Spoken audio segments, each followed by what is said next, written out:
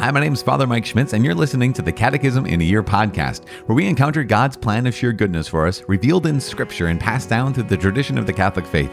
The Catechism in a Year is brought to you by Ascension. In 365 days, we'll read through the Catechism of the Catholic Church, discovering our identity in God's family as we journey together toward our heavenly home. It is day 32. We're reading paragraphs 232 to 237. As always, I'm using the Ascension edition of the Catechism, which includes the Foundations of Faith approach. You can follow along with any recent version of the Catechism of the Catholic Church. Also, if you want to download your own Catechism in a Year reading plan, you can visit ascensionpress.com/CIY. That stands for Catechism in a Year. I don't know if you knew that. And also, you can click follow or subscribe in your podcast app for daily notifications. As I said, it is day 32. We're reading paragraphs 232 to 237. We're starting kind of a new section, the new paragraph called the Father. And the sub point of that is the quote, "In the name of the Father, and of the Son, and of the Holy Spirit." We're reading a couple paragraphs. What we're going to look at is the core, right? The core of Christian beliefs, the core of everything we believe as Christians is the Trinity. God's deepest identity. Remember, his innermost secret is that he's a communion of persons, that he is an eternal exchange of love, Father, Son, and Holy Spirit. And so we're going to talk about that, how that is the central mystery of the Christian faith.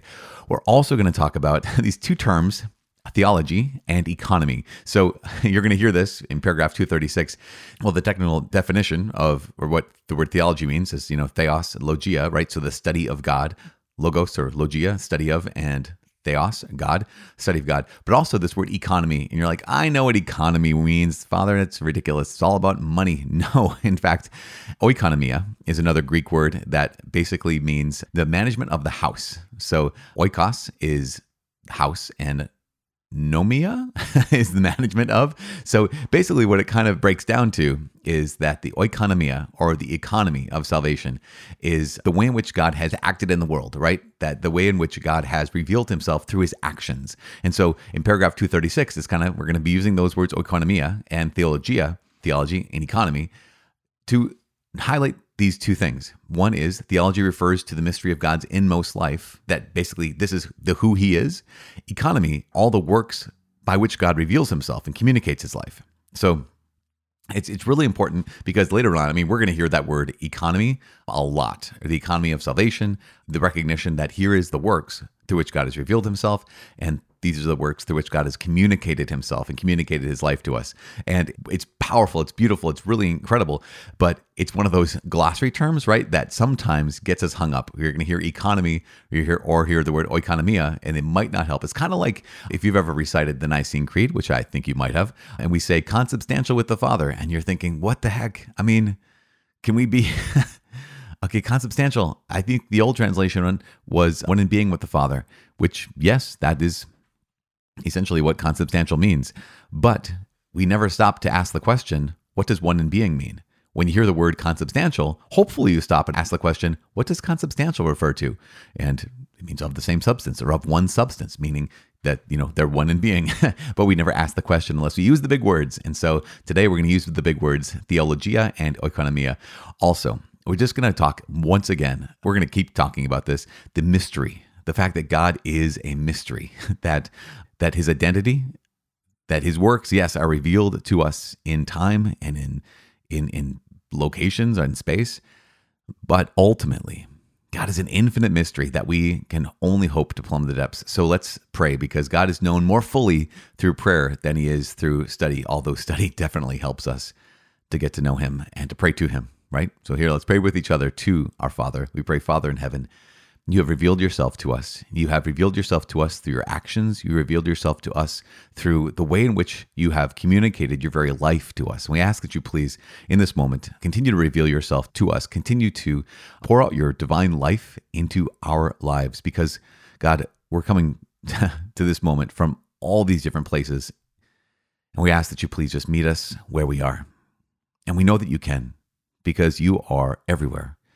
You are goodness, you are truth, you are love, and you're here. You are right here. So be here with us now. In Jesus' name we pray. Amen. In the name of the Father, and of the Son, and of the Holy Spirit. Amen. As I said, it's day 32. We're reading paragraphs 232 to 237. Paragraph 2, the Father. In the name of the Father, and of the Son, and of the Holy Spirit. Christians are baptized in the name of the Father, and of the Son, and of the Holy Spirit.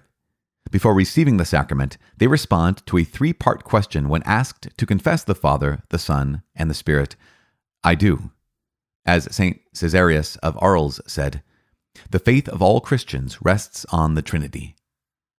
Christians are baptized in the name of the Father, and of the Son, and of the Holy Spirit, not in their names. For there is only one God, the Almighty Father, His only Son, and the Holy Spirit, the most holy Trinity. The mystery of the most holy Trinity is the central mystery of the Christian faith and life. It is the mystery of God in Himself. It is therefore the source of all the other mysteries of faith, the light that enlightens them. It is the most fundamental and essential teaching in the hierarchy of the truths of faith. The whole history of salvation is identical with the history of the way and the means by which the one true God, Father, Son, and Holy Spirit, reveals Himself to men and reconciles and unites with Himself those who turn away from sin. This paragraph expounds briefly, 1, how the mystery of the Blessed Trinity was revealed, 2, how the Church has articulated the doctrine of the faith regarding this mystery, and 3, how, by the divine missions of the Son and the Holy Spirit, God the Father fulfills the plan of His loving goodness of creation, redemption, and sanctification. The Fathers of the Church distinguish between theology, theologia, and economy, oikonomia. Theology refers to the mystery of God's inmost life within the Blessed Trinity, and economy to all the works by which God reveals Himself and communicates His life. Through the oikonomia, the theologia is revealed to us. But conversely, the theologia illuminates the whole oikonomia. God's works reveal who He is in Himself. The mystery of His inmost being enlightens our understanding of all His works. So it is analogously among human persons. A person discloses himself in his actions, and the better we know a person, the better we understand his actions. The Trinity is a mystery of faith in the strict sense, one of the mysteries that are hidden in God, which can never be known unless they are revealed by God. To be sure, God has left traces of His Trinitarian being in His work of creation and in His revelation throughout the Old Testament. But His inmost being as Holy Trinity is a mystery that is inaccessible to reason alone, or even to Israel's faith before the incarnation of God's Son and the sending of the Holy Spirit. Okay, so here we go. Again, a couple short paragraphs, 232 to 237. We recognize this. Even the very first statement here in paragraph 232, that we realize we're baptized in the name of the Father and of the Son and of the Holy Spirit.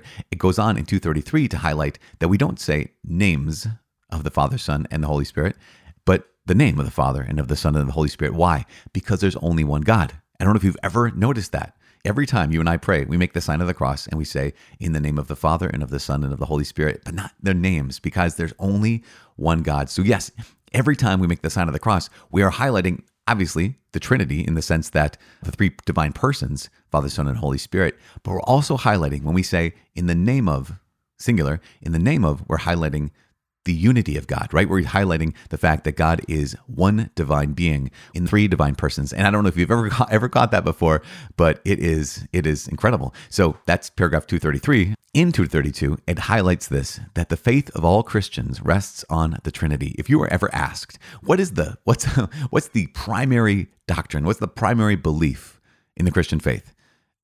Some people might say, well, the belief in that Jesus is God. And you would not be wrong. I'm telling you that right now. You would not be wrong. But the fullest expression of that truth would be that not only is Jesus God, the second person of the Trinity, but that there is first person, Father, second person, Son, and third person, the Holy Spirit, in one divine being. That's the actual center of our faith. Again, of course, it's revealed to us that that second person of the Trinity took on flesh and dwelt among us, of course. But the heart, the faith of all Christians rests on the Trinity. And that's so important. Why? Well, 1,000 reasons. Well, because this is the central belief. Every other belief we have flows from this. In fact, that's what it says in paragraph 234. It's the central mystery of the Christian faith because it's the mystery of God in Himself. It's not the mystery of God doing anything. It's not the mystery of God accomplishing anything. It's not even the mystery of creation, redemption, or sanctification, although those things happened by God. It's God in Himself before creation. It's God in Himself outside of redemption. It's God in Himself even if He never sanctified. It's God in Himself. And that's the remarkable thing, is that He reveals Himself to us, right? Through those actions, through redemption, creation, sanctification. But the who He is, is so much more important than what he does.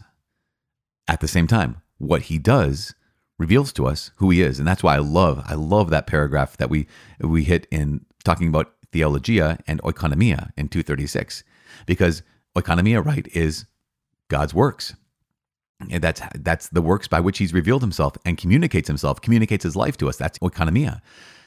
But oikonomia reveals his theologia, right? It reveals his very deepest identity, the theology, the very who he is. And I love how they phrase this, because it's just, they give us an analogy, and the analogy just completely fits so well.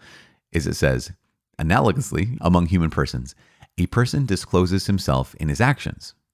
And the better we know a person, the better we understand his actions.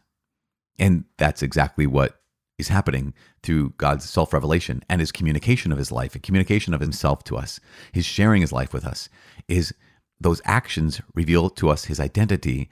And the more we know his identity, the more we pray, the more we study this, like do this kind of thing, but going through the Catechism, going through sacred scripture, again, as I said, entering into prayer, engaging in the sacraments, the more we understand his actions in the world. And it's just remarkable. It is a virtuous cycle. You know, there's sometimes vicious cycles. This is not a vicious cycle. This is a virtuous cycle. This is a cycle of intimacy.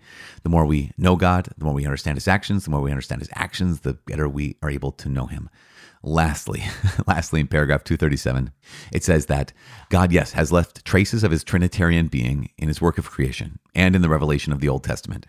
We might have mentioned this before, but you have even the very first words in the very first chapter of the very first book of the entire Bible, Genesis chapter 1, where you have, in the beginning, when God created, there was the Spirit hovering over the waters, and then God spoke, right? So in that moment, you have God the Father, here he is, you have the Spirit of God, and you have the Word of God. So yes, it's traces of his Trinitarian self, his Trinitarian being in the Old Testament and also in creation. But this is so important for us to realize. His inmost being as Holy Trinity is a mystery that is inaccessible to reason alone, or even to Israel's faith before the incarnation and the sending of the Holy Spirit. And so that's just remarkable. Because of that, what do? We have to give God thanks and praise that he's revealed his deepest identity to us, which we talked about a couple of days ago, it's something let's pause on that. You know, Jesus says something very similar when he says, kings and prophets longed to see what you see, but they didn't see it. Think of all the Jewish people that God had brought into the covenant, and that he had continued to promise to them what he was going to do, what he was going to do someday. And they never saw it. They never saw that come to fulfillment. And then here's Jesus looking his apostles, his disciples in the eyes and saying, all of those people, all of those generations, you guys, those of us who have gone through the Bible in a year, we realize, man, that's a long time. 2,000 years of God showing up, but also promising, listen, I'm going to show up in a new way. Those people trusting in the Lord. And those people, who failed to trust in the Lord. But then here's Jesus.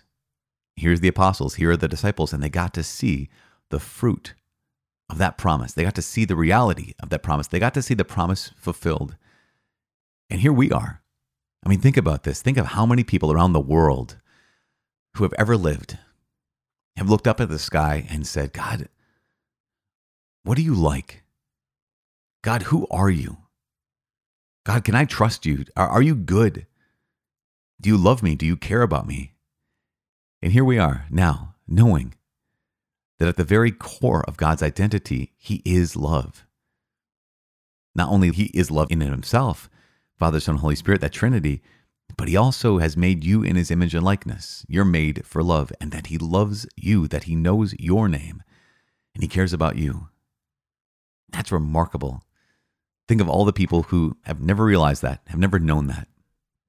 And then think about the fact that we can sometimes be so quick to take that for granted. So I'm not going to take it for granted. Let's pray for each other that we never take it for granted. Let's pray for each other that we always draw closer and closer to the Lord, because without him, we're toast. With him, we can do anything. So please know, I'm praying for you. And please pray for me. My name is Father Mike. I cannot wait to see you tomorrow. God bless.